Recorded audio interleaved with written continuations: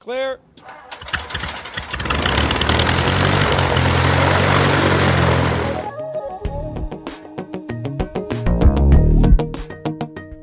going to be hearing a little bit of background noise throughout the day, but it's just airplanes, so it's not really noise. Good background noise. Yeah, right. this is the best seat in the house. That's right. We got skywriters now. We got skywriters. We got now. skywriters now. Does that say UCAP? I can't. It's got a runway in the front yard. And you're on site, Clearland. Turkey National Ground, good afternoon, sir. Taxi via Foxtrot and Alpha. Okay. All right. All right. Now I've pressed record. And Fight fire with fire. fire with fire. As I was saying before, I was so rudely interrupted by my own. The reviews are in on episode 230 Echo. Not fitting. Not ironically, I would say. We get to do this all over again. It's kind of like an Echo. Yeah, I know. Echo. Welcome to episode 231 V2.0. Echo was the episode that you guys recorded from the campsite at Sun and Fun a couple days ago, and it was a interesting experiment. I thought. You know, the only thing I would have to say at this stage is, at least I pushed record. So, listener Scrapyard Sound said, after listening to episode 230 Echo, I now appreciate the Herculean effort that goes into moderating Dave and Jeb. And listener Martin Santek says, just listen to Echo. The two of them need you badly. Did they say it was 11 p.m.? There must have been a lot of empty cans. So, No cans at all. 230 Echo is kind of a podcast about nothing. that's not what it was. So it should be a huge hit. Yeah. It was one of our last nights at Sun and Fun. We were just sitting around the campfire, so to speak, and Two Daves and a Jeb. two Daves and a Jeb. That's right. And, I'm so mistreated. And Dave put down turned on the little audio recorder on his telephone, and they chatted for a while. I thought Jeb. Did you say Jeb turned on the audio? That's what I meant to say. What did I say? That's all right. Cut him off from the Canada Dry, please. Yeah. So it was an interesting episode. It had a lot of potential. They're speechless. Can you believe it? No, it's just that we're burned out from having done this twice in a row now. Yeah, we had to repeat all of 2.5 minutes. It's you guys. You know, it was one of those wish you were here, but since you're not, we're here. Yeah. Mm-hmm. Okay.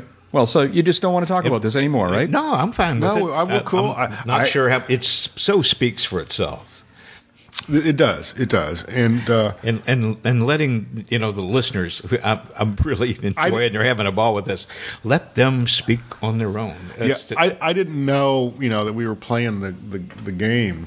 Jack isn't going to talk on this episode until we were about 2/3 into it. Then I figured it out. Then it kind of lost its cachet. See, you desperately want people to think that I was there, but oh well. You mean as in like 3 feet away, sitting there staring at us? It was if someone had. This is a virtual hangar flying podcast, except you were literally there, but virtually on the mute button. Yeah. No. Okay. Whatever you say. But wanted you guys to kind of spread your wings and fly on your own and do your little thing here. All right? Fly, little birdie, fly. Yeah. I'm just curious. I'm going into the forums here to see whether there's any conversation about this in the forums. Maybe we got too close to the moon. He's just fascinated by this, isn't he? Sun and Fun just concluded yesterday, and he is fascinated with 230 Echo. Welcome, folks, to episode 232 of Uncontrolled Airspace, the General Aviation Podcast. We're recording this episode on Monday evening, April 4th, 2011. And joining me here in the virtual hangar is two of my good friends. I hope, still. Maybe it's time to revise that script. Who knows? Yeah, is Dave Higdon's here. Hey, Dave, how you doing? I'm doing great. We're literally on a deck together again. We are. This is unusual that the three of us are all here together, face to face, and we'll see what we can do without any fist fights or anything. But we just got back from Sun and Fun. We actually did the final Sun and Fun episode yesterday morning. Normally we wouldn't have done another episode so quickly, but this is the last evening that all three of us are in the same place at the same time. So we thought it'd be fun to probably until sometime in July. I think there's something happens in July. Yeah, something happening in July is probably going to get us. Wisconsin, not talking about that Michigan, yet. Wisconsin. Yeah, something like that. One of them states. Yeah, something like that. So, and that's Jeb Burnside. He's here too. Hi, Jeb. How you doing tonight? I'm good. Yeah? I'm good. Thanks for asking. Yeah, well, thank you for having us in your home, by the way. Always a pleasure. Yeah. Always a pleasure. So far, haven't damaged anything permanent. Yeah. Or permanently. Which given the opportunities, says something. Yeah. And I'm Jack Hodgson, and I'm also here on Jeb's deck, overlooking the pool, overlooking the pond. Have we named the pond yet? I want to call it Lake Darwin's coming up fast. We invited Wilson, Jack's alligator friend, but so far Wilson's been shy today. Yeah. But we know he's here. Well, you guys know he's here. You couldn't prove it by me.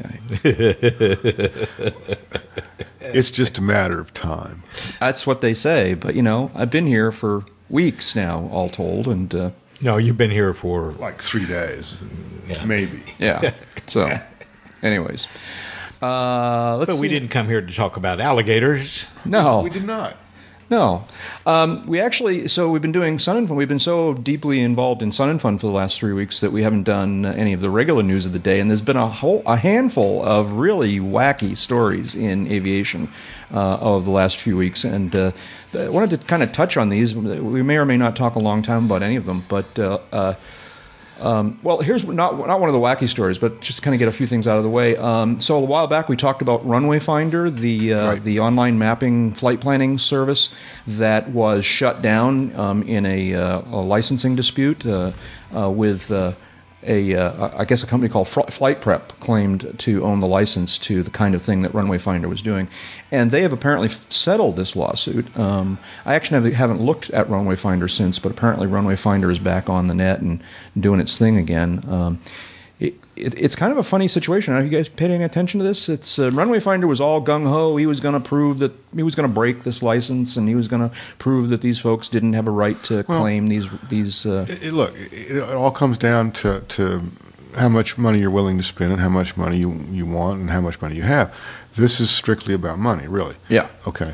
And they made an accommodation. They worked out some arrangement between the two of them. It would strike me that they both probably had a good claim to something, but they could litigate this and throw money at lawyers, and nobody gets rich except the lawyers. Or they can, come to some arrangement. Yeah, the lawyers have already gotten, their due. They probably have this far anyway. But So Runway Finder has no offense to anybody out there who happens to have a JJD or something like that, but that's kind of the way the system's working these days. Now, Runway Finder has a lot of people had donated money to Runway Finder to support a legal defense fund and other things. Yeah. And he has shouldn't they just contribute that to UCAP? Oh, that's an idea. I never thought of that. But what he's said publicly is that he's refunding all that money. Well, that's nice. That's good. As long as the two parties involved are happy, and people get their money back, everybody should be happy, as far as I'm concerned. Yeah. Another notorious story, and this one's a couple of weeks old now, but we haven't had a chance to talk about it in the podcast yet. And I think we touched on this. I think we may have talked about it on one of the Sun and Fun episodes, but I think this happened. I mean, before we went, because it. Well, if we have, then we're going to talk about it again. This is the story about the pair or 2 or 3 airliners that arrived at Washington National Airport, only to discover nobody answering from the tower. And turns out that the tower controller apparently fell asleep. This is the middle of the night. And, maybe not. I think you're right. Yeah. I think you're right. Sorry. And so, I guess one of them sort of did an approach and then decided to go around and then went around and then came back and landed as if it was an uncontrolled airport. And another one just plain landed as if it was an uncontrolled airport. Yeah. Which, on one level, this is a whole lot of nothing because there are procedures to cover these kinds of things, especially in the middle of the night in an airport that's practically, nothing going on. On the other hand, this is a lot of something because this is, Well, there's a lot more than what's There's a lot of layers to this story. Well, and there's a lot more than what's in this story that we've gotten a link to. There's a lot of layers here. One, having only one person on duty in the tower at Washington National Airport on a weeknight or whatever the hell night it was, it doesn't matter, isn't the smartest thing to do. Yeah. There's a staffing decision that needs to be made. It's clear that there should have been two people in that tower. Whether the controller in question was asleep, whether he locked himself out, I've kind of heard it both ways. I think the more definitive is that he actually fell asleep. I think that's been. I think that's pretty much been acknowledged. I think he's acknowledged that now. Yeah. The question I had from the beginning, and I think I have an answer to this. My question was: Did he decide to take a nap, or no one knows that? Was he at his post and he nodded off? I presume that'll come out, but I don't know that distinction. Well, and I think I've heard that he was at his post and he nodded off, and that's that's bad, but that's not as bad as the other. It's not as bad. Well, couple of things that stand out. First off, Potomac Approach apparently had good radar coverage still for the area, and they handled the approach from there once tower didn't come up. So it's not like they were landing without knowing what the traffic situation was around there.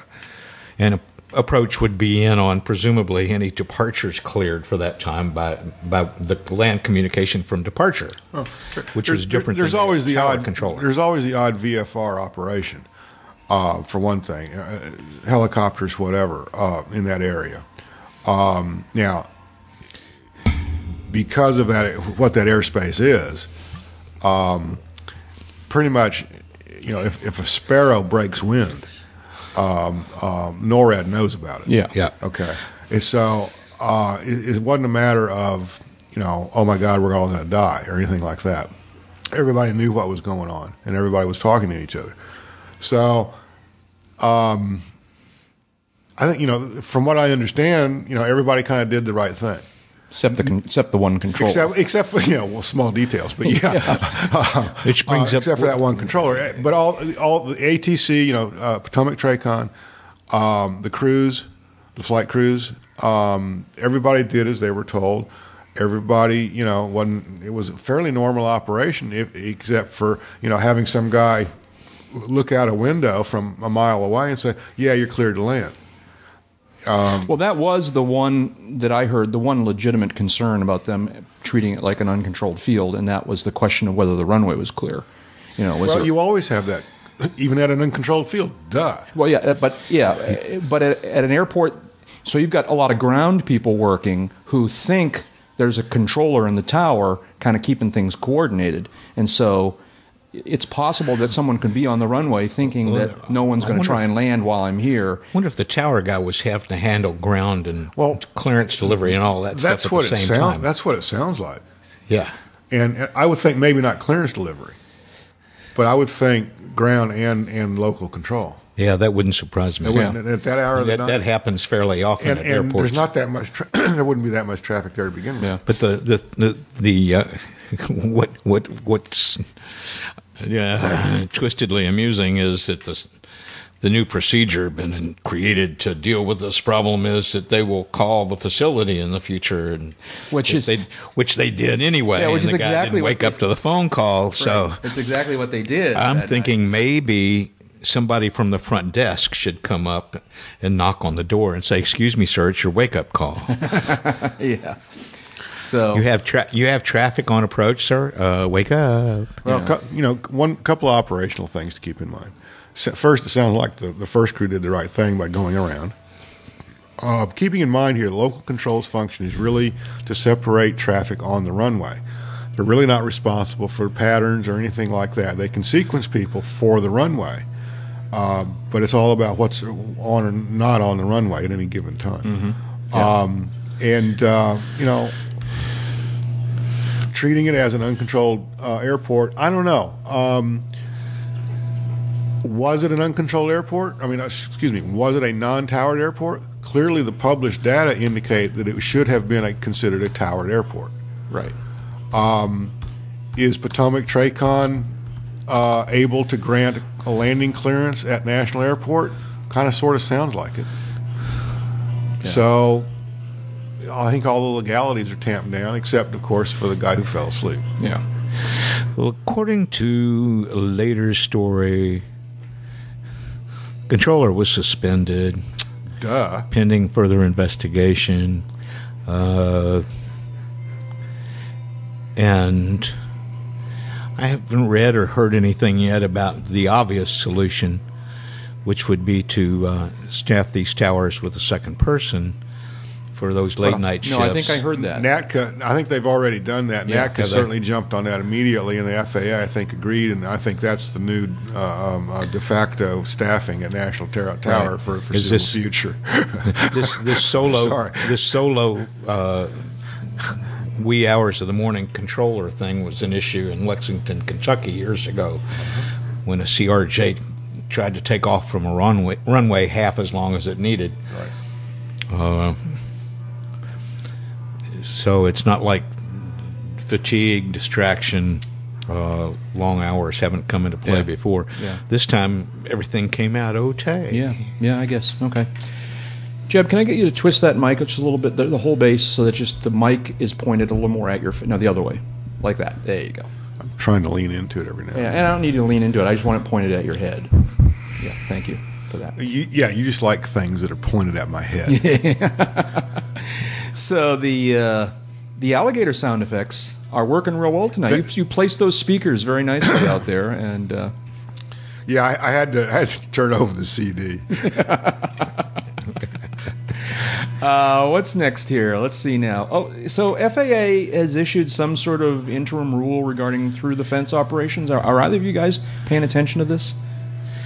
Yeah, there's an interim rule. Is this New an interim improvement? rule. Is this a progress? Is this what we like? Is this... It's progress. I'm not sure that I have not become familiar enough with it to Basically, what it does is I understand it is grandfathers existing through the fence agreements and strongly cautions against any further. Okay, fine. Well, what does that mean? Does that mean that they might, under some circumstances, approve new ones? I haven't dived that far down into it. Give me a second. Yeah. Jeb's got his... We're sitting out here on the porch, and we don't all have our normal laptop setups. Dave has his regular laptop in front of him. Jeb has an iPad in front of him, and I have mine. There's no room out here for my laptop. It's more of a miniature desktop. I see. Okay. The AOPA's manager of airport policy seems happy with it. Right, yeah. And seems to provide an avenue for the existing ones to not only continue, but for new ones to be submitted for approval according to what they plan to develop as best practices for these things based on what's out there now. So, Okay. That's promising. It's promising. When they approve the first new one, I'll feel like that it's got a foundation in going forward. I do too, but hats off to Brent Blue. He's the one who picked up this ball and started running with it. And he's done a very nice job in my book. He's done a very professional job. This is not over with, I'm sure he would say.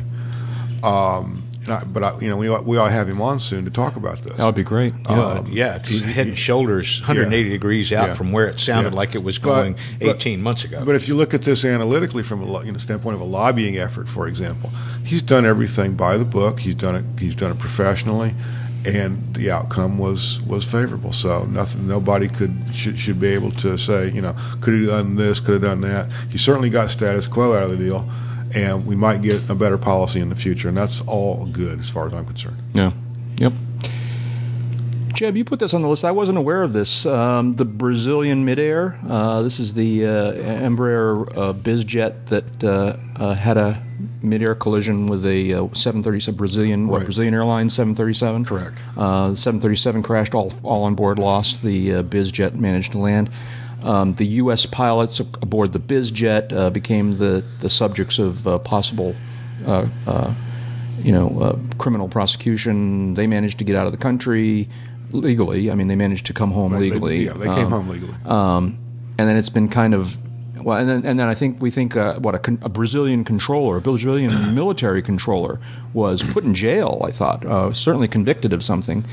That's the last I heard. Now, is there some sort of trial going on? There is, excuse me. What's going on? There is a trial being conducted. The courtroom is in Brazil. One of the two of the witnesses in the trial are in Long Island, New York. That would be the pilots? That would be the pilots. Yeah. And they're doing this via teleconference. And there's an article in the New York Times that I came across,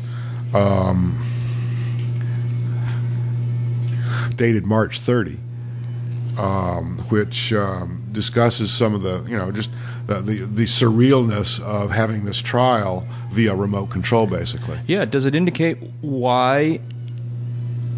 So I can certainly understand they don't want to go back to Brazil. Certainly not for a trial. I'm not going back to Brazil. Really. I've had enough. Why even participate in a trial? Why not? Well, I mean, I guess there's. I can think of a lot of reasons why not. I can think of a lot of reasons why not too. Maybe they didn't have, the choice between participating in a trial and not participating in a trial. Maybe this is the better choice for them right now. I mean, is there any likelihood this is a package deal and they know it's going to come out in a particular way, and so they'll play along and let the Brazilians get save face and. I wouldn't. If Wilson came walking through the screen door, walked up and sat down and said, "Hey, can I have a microphone?" I wouldn't be the least bit surprised. Wilson's the alligator, by the way. Well, it's representative of something, kind of a disturbing trend, or at least in my mind, a disturbing trend, and that's trying to find a criminal angle or criminalize accidents. I was going to ask you about this. Yeah. Actually, accidents, and not treat them as so and try to learn from them. And when you start treating these as criminal events, the nature of what's generally been an open investigative process, one where people had more incentive and more comfort in speaking freely, changes dramatically. It becomes adversarial instead of investigative. It can definitely change the willingness of people to participate. Now, these gentlemen, I can't begin to speak for why they could do it. I can imagine some reasons, like trying to work as a pilot internationally when a foreign country has criminal charges pending on you, and the possibility of being detained someplace where there is an extradition treaty with Brazil. I don't know. Mm-hmm. I don't know. But it bothers me on the level of, regardless of their motivations or what was behind their decision, on the level of it setting a precedent for this kind of situation, that disturbs me a lot. Yeah, I agree. And it seems to be happening from time to time these days, where pilots are being criminally prosecuted for incidents, and we've heard that a couple times recently. We've heard it.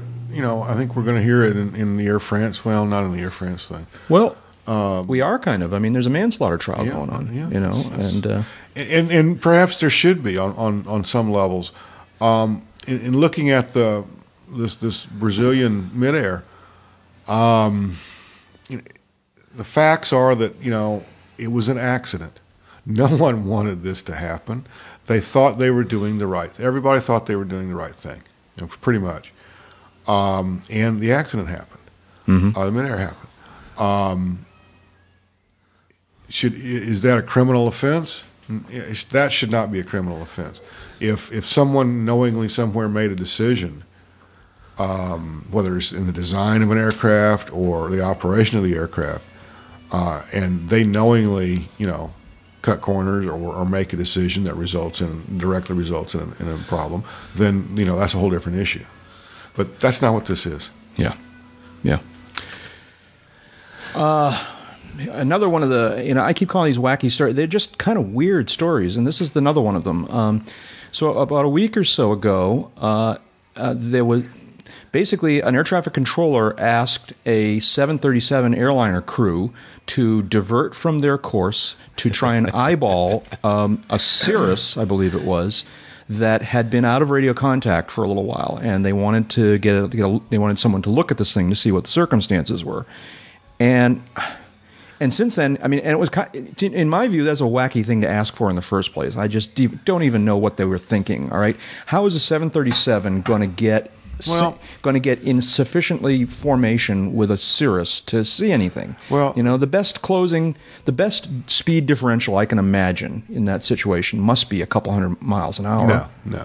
First of all, the Cirrus, as I understand it, from some of the published reports, the Cirrus apparently was a 22, I would guess, in cruise at 11,000 feet, headed basically down the spine of Florida. Right. And straight and level, but just not talking to ATC. Right. And I've flown that airspace a lot, and Jack's approach sometimes get a little flaky. I can easily see how somebody would be tuned to what they thought was the correct frequency, right, and hearing chatter in their vicinity. Yeah.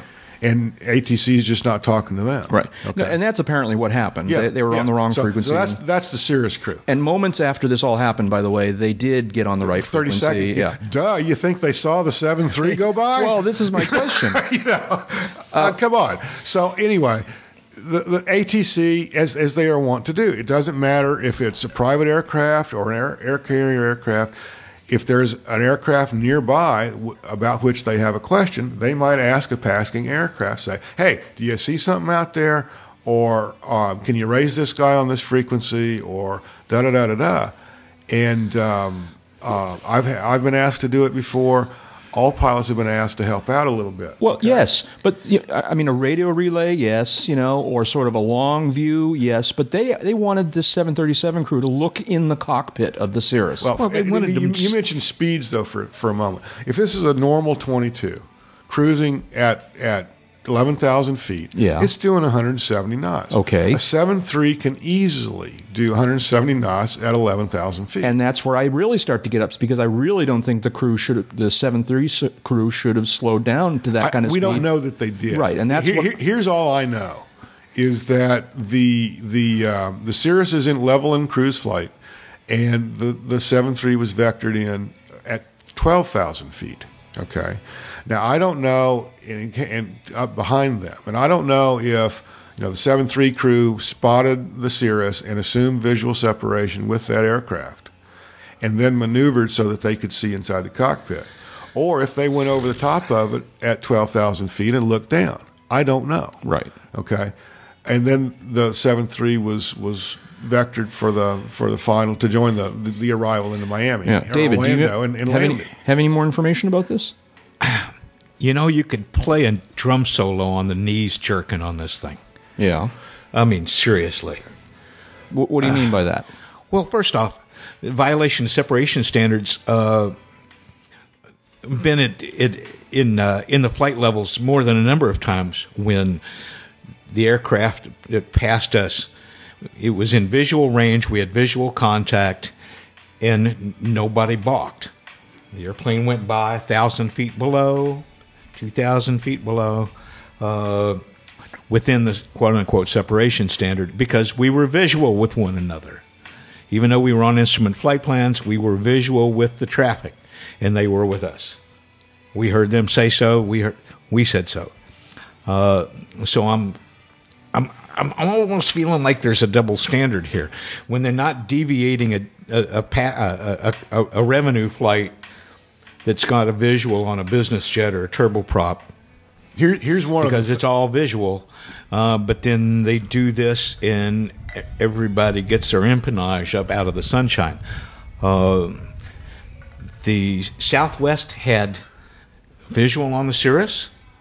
They saw it, they reported it, and then turned away. The Cirrus people went, holy crap, there's a 737. Maybe we should be talking to somebody. And called up and said, hey, guys, why didn't you tell us about this? I think the Cirrus SR-22 crew might want to get a letter and a little remedial about communications procedures when they're on an instrument flight plan. The controller and the Southwest crew, I think, ought to be pushing their controllers or their bosses in the nose. It's stupid. Let me just add here, I don't think we've said this out loud, both the controller and the 7.3 crew have been suspended. I know, that's just it is blowing snow. Here's the other thing that's going on here, though, is think way back now, almost 20 years, to Senator John Hines. He was a passenger in a chartered Aerostar. Right. Okay. Trying to get into Philly one afternoon, midday, I guess. And they had a little gear problem. Right. And they were circling near the airport at Philly trying to resolve the gear problem. And an incoming, or maybe it was outgoing actually, Bell helicopter, 400 series Bell helicopter, volunteered to go take a look. Mm-hmm. And flew basically right up the bottom of the Aerostar, and Right. both aircraft crashed, and all aboard were killed. Right. The official probable cause is basically they got too close to the Aerostar and basically sucked the airplane down into the rotors. Right. That's And both what I aircraft heard, yeah. crashed. But that was a fairly obvious problem in coordination. You're doing formation flying. You're doing one aircraft is in extremis. And it was just kind of dumb. They certainly don't want to see that kind of thing happen again between a Cirrus and a 7-3. Okay, and we've heard and seen a lot of issues about flybys gone wrong, and we don't want to make a situation worse, and that's one of the things that happened in the Hines midair. right. That didn't come close to this here, but I think that's one of the things that a lot of people might be freaked out about is repeating that kind of an event. When you think about the instances where aircraft of one type or another have stayed outside of contact with air traffic controllers when they were on an instrument flight plan, had established contact, and then aren't responding for over an hour. Some of the weird things that have happened. Now, in one case, it was a couple of airline pilots who say they were fooling with their scheduling on their laptops when they overflew a destination by a good bit. Welcome to Calgary. Oh, gee, we didn't mean to go there. I guess Toronto. Other instances where it's been somebody incapacitated and the airplane flew along until the tank went dry. So the instinct of the controllers, I think, makes perfect sense here. And the Southwest guys, they were doing something that they were comfortable doing, or they would have declined it. Right. They didn't have to do that. ATC asked them, and they accepted. Come on, an experienced 7-3 crew for Southwest, they know they don't have to comply. Mm-hmm. Yeah. Yeah. Okay.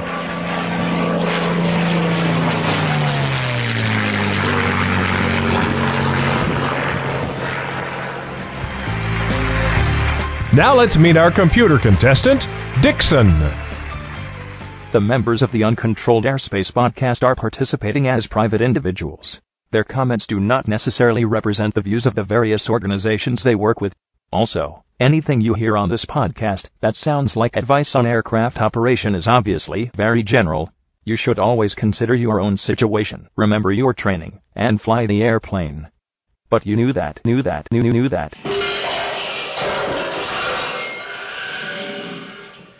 So in a story that's really very interesting, that's just breaking today, overnight last night and during the day today, they have apparently found Air France 447, the airliner that the Airbus, what sort of Airbus? A330. Yeah, that disappeared in a thunderstorm over the South Atlantic about 2 years ago, a year. Wow, this is dated yesterday. It was June 1 of 2009. Yeah, and. Very, very deep water, very, very remote. Had a real hard time. This is about the third or fourth or fifth expedition. This is, I think, the fourth deep water expedition, which includes the immediate, aftermath, the crash recovery phase. And I think I heard reports last night that they were just saying we found pieces, and so you're all kind of holding your breath. But this morning now they're saying they found major pieces. What it's sounding like is they found the center section of the airplane. Yeah. Didn't say anything about the cockpit, and they haven't found the tail yet, which is where the recorders are going to be located. But it sounds like they say they found, fuselage. They didn't say fuselage, but basically they found fuselage, wing center section in engines, at least one engine. Yeah. And that's a major achievement. They're saying the water in that area is as deep as 4,000 meters, which is in excess of 12,000 feet. And that's fucking deep. Yeah. You know? Yeah. Now, and they're planning to raise these pieces. I don't know what they're planning to do with those pieces. Apparently, there may be an attempt to recover bodies. There were bodies found in this. I did hear that. wreckage. They have found the remains of passengers in that fuselage section. Yeah. Easy for me to say. And you know, I'm not an oceanographer, and I'm not going to, be climbing on whales and pulling tennis balls out of their breathing, their noses. But you'll get that reference later. Later on. It'll come to me while I'm editing. So I'm not an oceanographer or a marine biologist, but strikes me that decomposition at those depths would not be nearly as severe as it might have been at lesser depths. I guess. I don't know. Yeah. But they are saying that they've recovered, and that will be a sort of comfort for some of the families.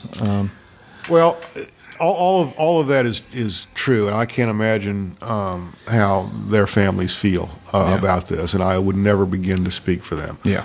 But the flip side of which is they still haven't found the Holy Grail, and the Holy Grail is the black box. Yeah, but they've got a much smaller circle to play with now. They've got a much better idea now, and I think it's just a matter of time. Yeah. They're not going to stop now. Yeah. They're not until they find what they're looking for. Finding them and bringing up pieces are two really different tasks. Getting those two boxes is a relatively easy task compared to trying to recover wreckage from 12,000 feet. Yeah. So I can't imagine. I can't imagine either having to deal with either task. I mean, there's professionals out there who can. Yeah. That's one of the things that fascinates me about this, though, is the technology. Mm-hmm. Literally finding a needle in a haystack. Mm-hmm. That's just amazing. Yeah, because as we've said before, it's not simply deep water; it's mountainous deep water. Exactly. It's basically a mountain range down there. Yeah, and it's some of the, from what I understand, just the descriptions, it's some of the more abrupt and rugged terrain on Earth. Yeah. I mean, it's like it would have been like trying to search for Fawcett from a jetliner flying overhead. Something like that. Fawcett, who was lost in the Rocky Mountains a couple of years back. Woods Hole Oceanographic Institution in Cape Cod, Mass. Yep. They're leading the search. They're putting down 3 sonar robots into really deep water. It's all fairly mountainous terrain down there, and that can be kind of a tough concept to wrap your mind around. Big, steep mountain ranges underwater, but there's really no other word for them. Yeah. And this is another one of those cases where we have an accident with an unknown cause, and there are now preliminary manslaughter charges pending against the airline Air France and Airbus. So without something from the flight data recorder to help them find a cause, I'm not sure what it does to those charges. Make them more likely, less likely? I don't know. Time will tell. I mean, I think everything goes on hold until they find out whether they get the boxes back. That will either help or hinder. Well, I would think that any prosecutions in that case are going to be put on hold for a while. I don't know what that is. What's that noise? That's an interesting noise. Is that Wilson playing a xylophone? It's some kind of bird. Oh, okay. I have no idea what kind of bird that is. As I've said many times before, for all I know, that's a pterodactyl. This is the Burnside menagerie here. One last question about 447. Do we have any expectation about the ability of these recorders to hold up under these conditions? That's a very good question. You and I spoke about that earlier in the day. We'll find out. Yeah. Because if there's data in those boxes, this is going to be just intriguing. It really is, and because these are good recorders too. They've got all kinds of data. This is a line, current A330. It's got the latest gear, and I'm optimistic that the equipment's not damaged by being submerged for so long in such greater pressure. Right. But no one has said that the black box won't survive this. So. We'll see. I mean, I think if they didn't have an expectation that the box could survive, they wouldn't have spent this kind of money to find them. And, I mean, that's just my speculation. Mine also. French investigators have actually released photos of wreckage. Yeah, I've seen it pulling a couple pieces over the side. Those are new pictures, though? That's my question. They seem to be new dated pictures. Today. Yeah. I don't think so. I think those the only pictures I've seen associated with 447. I stand corrected. What does that look like to you? They say it's a piece of wing. I think it is. Yeah. I think it is. And they've apparently got more images. David, what website are you looking at? This is from News Yahoo. So it's probably AP. That's could be anything. Dateline actually. Monday, April 4, 12 p.m. Eastern. Yeah. Okay. So, all right. Anyways, we're going to keep following this because it's pretty fascinating, but it's about all we know for now. So a Southwest 737, they're all 737s, Southwest airliner experienced a, I don't know if it's accurate to call it an explosive decompression, but an unexpected major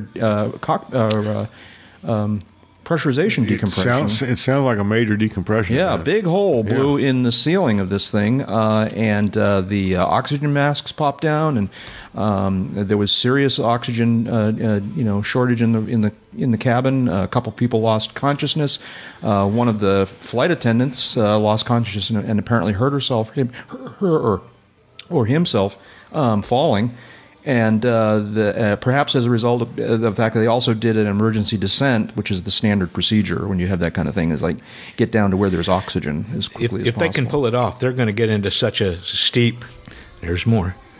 They're going to get into such a steep descent so quickly. You could conceivably go weightless a little bit there. Yeah, they're going to push over and get down low. They went from 36,000 to 11,000 just about as fast as they could safely go. And the initial push over to that's going to be quite a ride. Right. But all things considered, that's the right thing to do because that's the only thing you can do. You got to get down to some place where there's air, and so you need to get down because the canisters that supply oxygen to the passengers aren't designed to last, as long as it might take you to make a normal descent. Right. From 36,000 feet, a normal descent would probably last about 30 minutes. Right.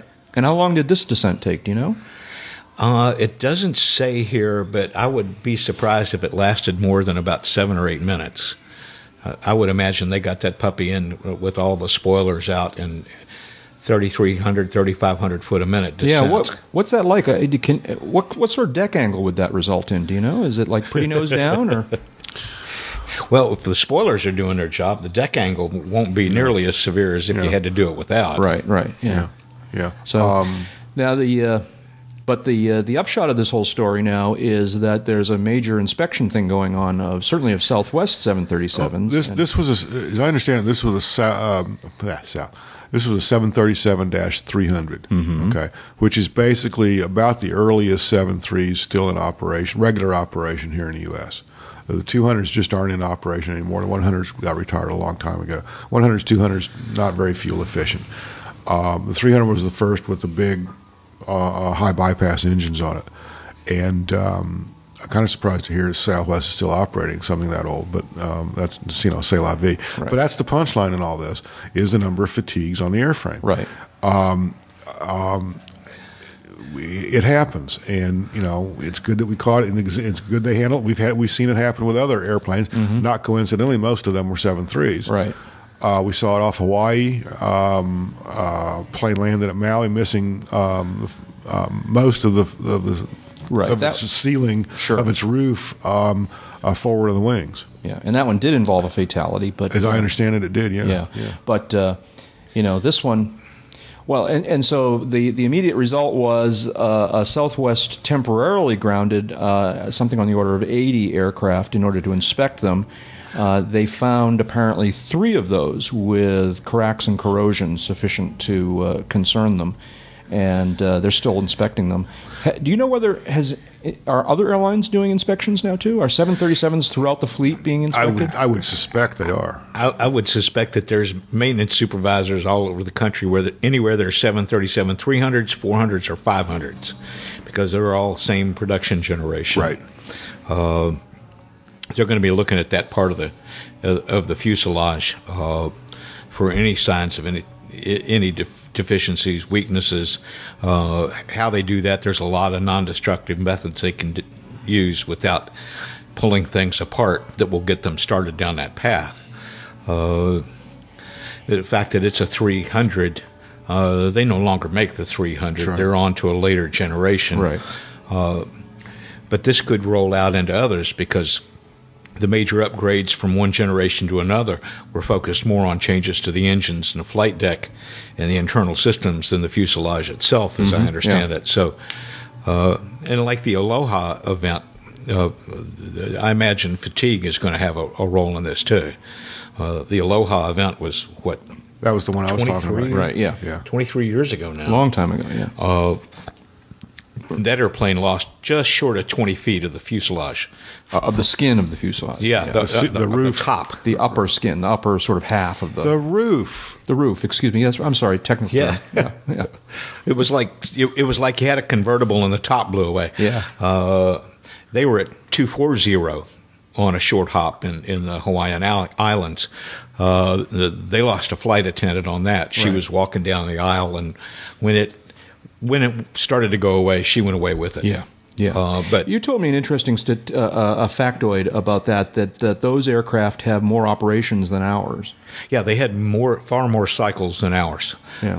In other words, the average flight was less than an hour. On that particular operator, yeah. And a cycle, when you go to 24, 26, 27,000 feet like they do on the inner islands there, you get into a pretty good pressurization event. Then when you come down, it shrinks again, works it. Yeah. Now, is that the big factor we think that's causing this fatigue? It's not so much corrosion like, the aluminum equivalent of rust. It's the number one contributor early the on. was flexing. metal We fatigue. don't know yet in this. But we don't know. Okay. This latest episode. We don't know if it was corrosion. We don't know if it was fatigue. Combination of the two. Manufacturing defect. We Yeah. don't know. I stand corrected. You're absolutely right. We don't know. But kind of speculation, I don't know, is that it has to do with these pressurization cycles. Well, there's no speculation that pressurization cycles impact the fuselage and can create stress and metal fatigue problems. And there's a lot of inspections that they do to monitor that. What do they call it? Eddy current inspections around rivets and seams can turn up little small cracks. Well, what's that like? Eddy current? It sounds like it's some sort of electrical inspection. No, that was a They used a rock guy and roller named back Eddie. in the 50s. Eddie Curran. Eddy You never current, heard him? yeah. No, and he invented this gadget. On the roof of the gazebo. Oh yeah. We got a hawk sitting out That's here in that Jeb's hawk. backyard. It's very cool. Seriously, what's an eddy current inspection? It's a little coil that uses magnetic current to detract. I don't understand its technical how it works technically, but it uses electromagnetic current applied over the metal, and it can detect cracks. Oh, okay. And they train Because that's what I mechanics was wondering. to use those things. How they actually are inspecting these? Are they just simply visually inspecting these, or are they doing X-rays? There's a or- lot of different ways. Well, there's a lot of different ways, and I would guess that initial inspections are being done visually, and then followed up with eddy current or some other mechanism, maybe X-rays. Yeah. Kind of depends on what they're looking for. Ultrasound kind of things, or, What the failure mode was, what they're looking for. Is it sheet metal? Is it a stringer? What are they looking for? Yeah. No one knows. I I don't know right now. The pictures of this one just the other day that popped showed a hole in the showed the hole through from the cabin through the ceiling. and Yeah, you the can actually- liner. That's a liner. And I'm wondering whether or not they have to actually remove the inner shell of the cabin in For order some to kind of inspection, they may have to. Yeah. Not to go back here. We're talking about pictures. While we've been talking, I used the Google, and there's a story in, I guess, the Mirror in London that has of the Air France 447. It has images of wreckage on the seafloor. Oh, It's very, very cool. very good. I'm sorry. Say again that website. It's the Mirror. Hang on a second. Jeb, check it out. The hawk's on the corner of your screen house right now. Yeah. Hang on a second. It's what you call a chicken hawk. What I call a red-tailed hawk. That's a red tail hawk. Yeah. Mirror.co.uk. Thank you. Yeah. Images from the seafloor. Very, very cool. Yeah. Yeah. It's just after sunset here. It's still pretty light, but there's still plenty of daylight. This hawk is probably hunting. We're getting a little GA action right here. Looking for his dinner meal here. It's actually very cool because somewhat less than $100 hamburger. Yeah. This so the 50-cent mouse. Yeah. I don't know. I'm just getting back to this Southwest decompression, corrosion, skin metal fatigue kind of thing. Is there any lesson here for GA pilots, or is this really a kind of pressurization airliner issue? There is and there isn't. There is. Clearly, fatigue. If that's what this is, first of all, most personal aircraft are not pressurized. That's an increasing percentage of them are, but most of them aren't. So pressurization fatigue failures aren't really an issue in them. When it comes to airframe fatigue, that's clearly an issue in personal aircraft. The older the aircraft is, let's face it, the greater should be those concerns. That's not to say that newer aircraft won't have similar issues. That's not to say that older aircraft are falling apart. They just need to be inspected and looked at and monitored and maintained. With respect to, again, this Southwest 337, is really early. Should we be looking for corrosion? Should we be was this a seaside airplane for a while or something like that? What's the history of this airplane? What other, this is not the first time this has happened to a 73 or to any other aircraft. What do we know about why this happened, how it happened, cycles on the aircraft, all these kinds of questions before, and we have to look at that before we can make a decision. So we have to look at that in personal aircraft also. We know certain aircraft have certain long-term maintenance issues. Cessna retractable gear, Bonanza wing spar webs, things like that people always need to keep an eye on. And we're finding that with this airplane too. Yeah. And it points out, a couple of things. These airplanes are incredibly robust. In this case, the 737, everything ended well. Second, occasionally we learn something new that hadn't happened in exactly that way before. And GA airplanes, wing spars, attach points, a lot of places are subjected to flexing that can create fatigue issues. Corrosion is certainly an issue for more in some parts of the country than in others. That's why we have things called annual inspections and 100-hour inspections, because a lot of that stuff can be seen visually. We learn the history of it as it's occurred to other airplanes, and it becomes ADs and service bulletins, and mechanics know to look for it when it's happened elsewhere. It all plays into the checks and balances that sometimes we kind of get upset with, because the mechanic says, you got some corrosion in that one skin, and we're going to have to drill it out and replace it and repaint it. Okay, how many aviation maintenance units will this one cost? Yeah. Okay. Shout-outs. Okay. Shout-outs. Yeah, shout-outs. I've got a couple here. I'm going to first of all, I'm going to shout out to my home state of New Hampshire, which I will return to eventually. Although I'm enjoying my stay here in Florida. I'm not going to get to the running the tank dry debate. Damn. I'm shocked. Which one did you want to get to? And at the aircraft nicknames. Oh.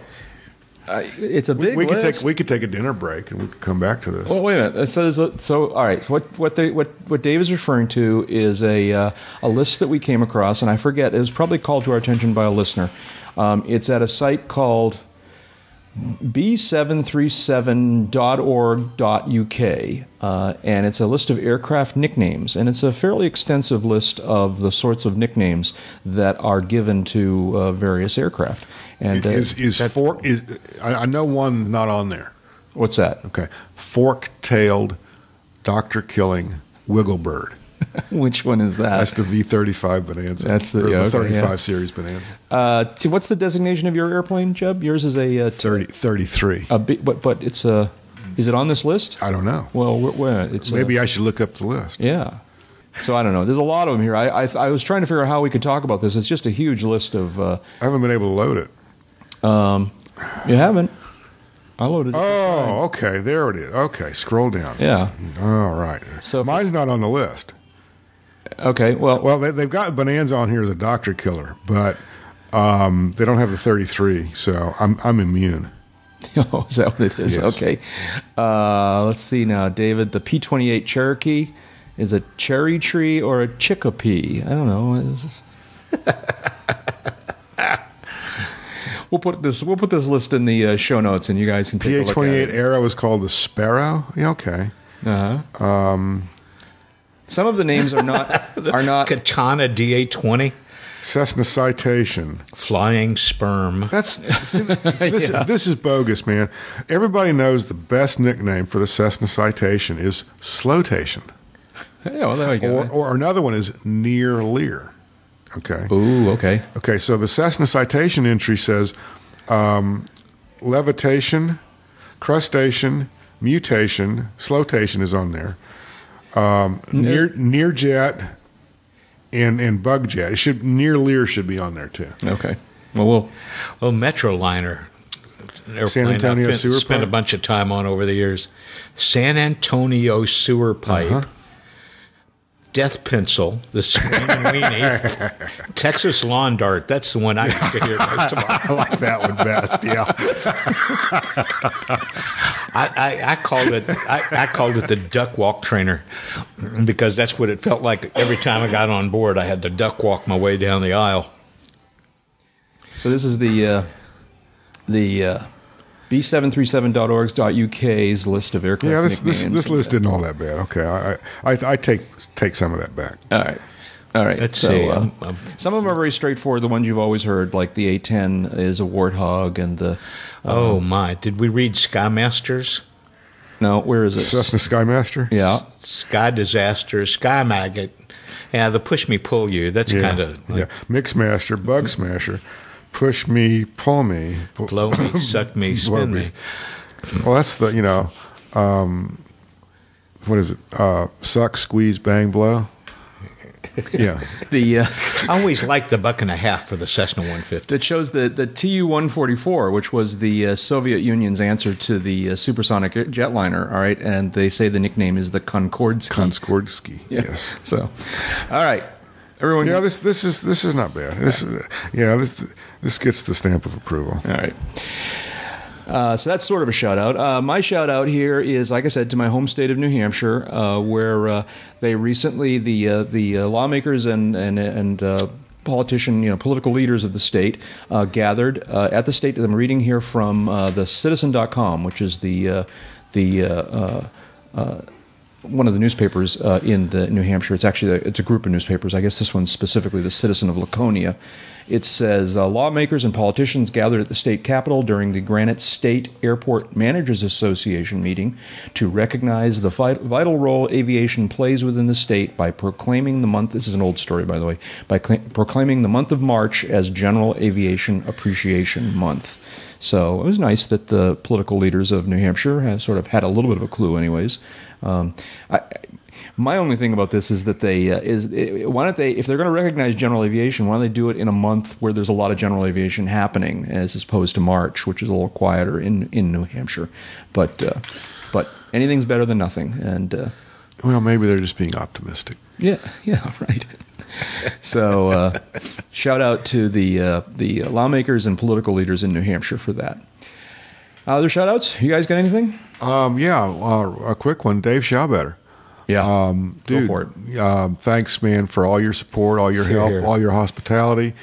You make Sun and Fun bearable, and I hope we make it that way for you. Appreciate all the help. Yep, absolutely. Thank you, Dave. Dave Higdon. Oh, shout out to my buddies in the little flying club that I like to go hanging out with.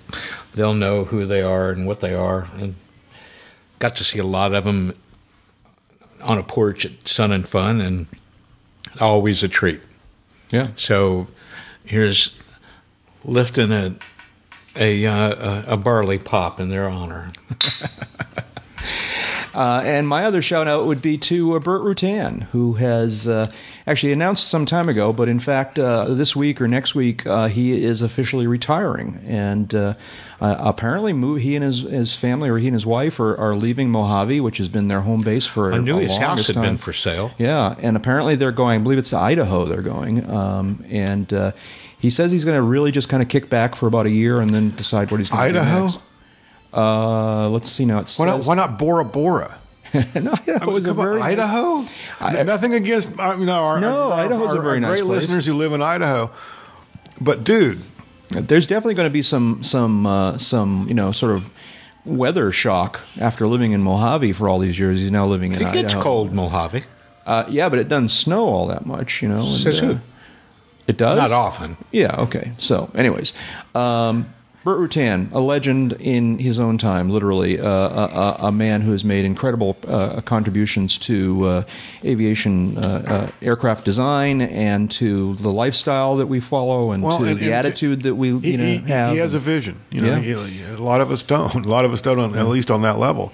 And he's got these visions of things he wants to see and do, and he makes them happen. Yeah. And that's a very cool thing to be able to do. Yeah, there was a great number in here of how many airplanes he's designed over the years, and I'm not seeing it in this particular story, but it's a fascinating number. I mean, it's just a big number of airplanes he's designed, and a large percentage of those were actually built, to at least prototypes. And and he gave birth to things like the Starship and the Around the World airplane that Steve Fawcett flew, the Around the World airplane that his brother and Gina Yeager flew. Beyond the successful experimental designs, and then there's White Knight and Spaceship One and White Knight 2, and it's all of its little spaceships. It'll be getting hopefully more little spaceships, and then more little spaceships, and oh no, it's triple ships. Yeah. So our best to Burt Rutan. We wish him the best. We congratulate him on a spectacular career, and we wish him a great retirement. And I hope he doesn't disappear completely, because he's just a tremendous addition to our community. And I love hearing him talk at least at Oshkosh every summer. So. Now, you just have to promise we talk about running fuel tanks dry next week. All right, we will. Okay. You really want to talk about that? Okay. Yeah, I wasn't sure if there seriously. would be a lot to talk about there, but we will. We'll talk about the question of whether or not it makes sense to run your tanks dry. You'll have to Coming wait until soon next on a week. very special episode of UCAP. That's right. That's Dave Higdon. Dave is an aviation photographer, also an aviation journalist, and the U.S. editor for London's World Aircraft Sales magazine. David, without your cheat sheet in front of you, can you tell us where to find you on the internet? On the internet? avbuyer.com, aea.net, do a Google, or do the Google Map thing on Central Florida right now, it seems. Yeah. And Jeb Burnside is a freelance aviation writer and editor, serving as the editor-in-chief of Aviation Safety magazine. Jeb, where can people find you on the internet? AviationSafetyMagazine.com is a great place to start, and jeburnside.com is also a good place. AEA.net, occasionally have web.com, and haven't made any police blotters lately, so that's good. And I'm Jack Hodgson. I'm a private pilot, a freelance writer, and a new media producer. You can learn more about me at jackhodgson.com and aroundthefield.net.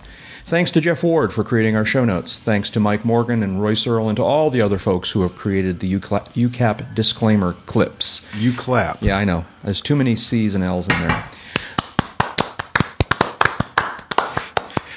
Once again, Jack has his voice. We are also very grateful for the financial support we receive from our listeners. For information on how you can make a donation to this podcast, see the Uncontrolled Airspace homepage and the box in the right-hand column labeled Tip Jar.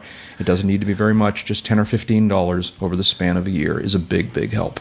And don't forget you can visit with all of us at the Uncontrolled Airspace website. You can read the new improved blog, view the forums, check out the wiki, the aviation movies list, the new ratings webpage of fame, and more. All of that is at uncontrolledairspace.com. David, you're going to say something?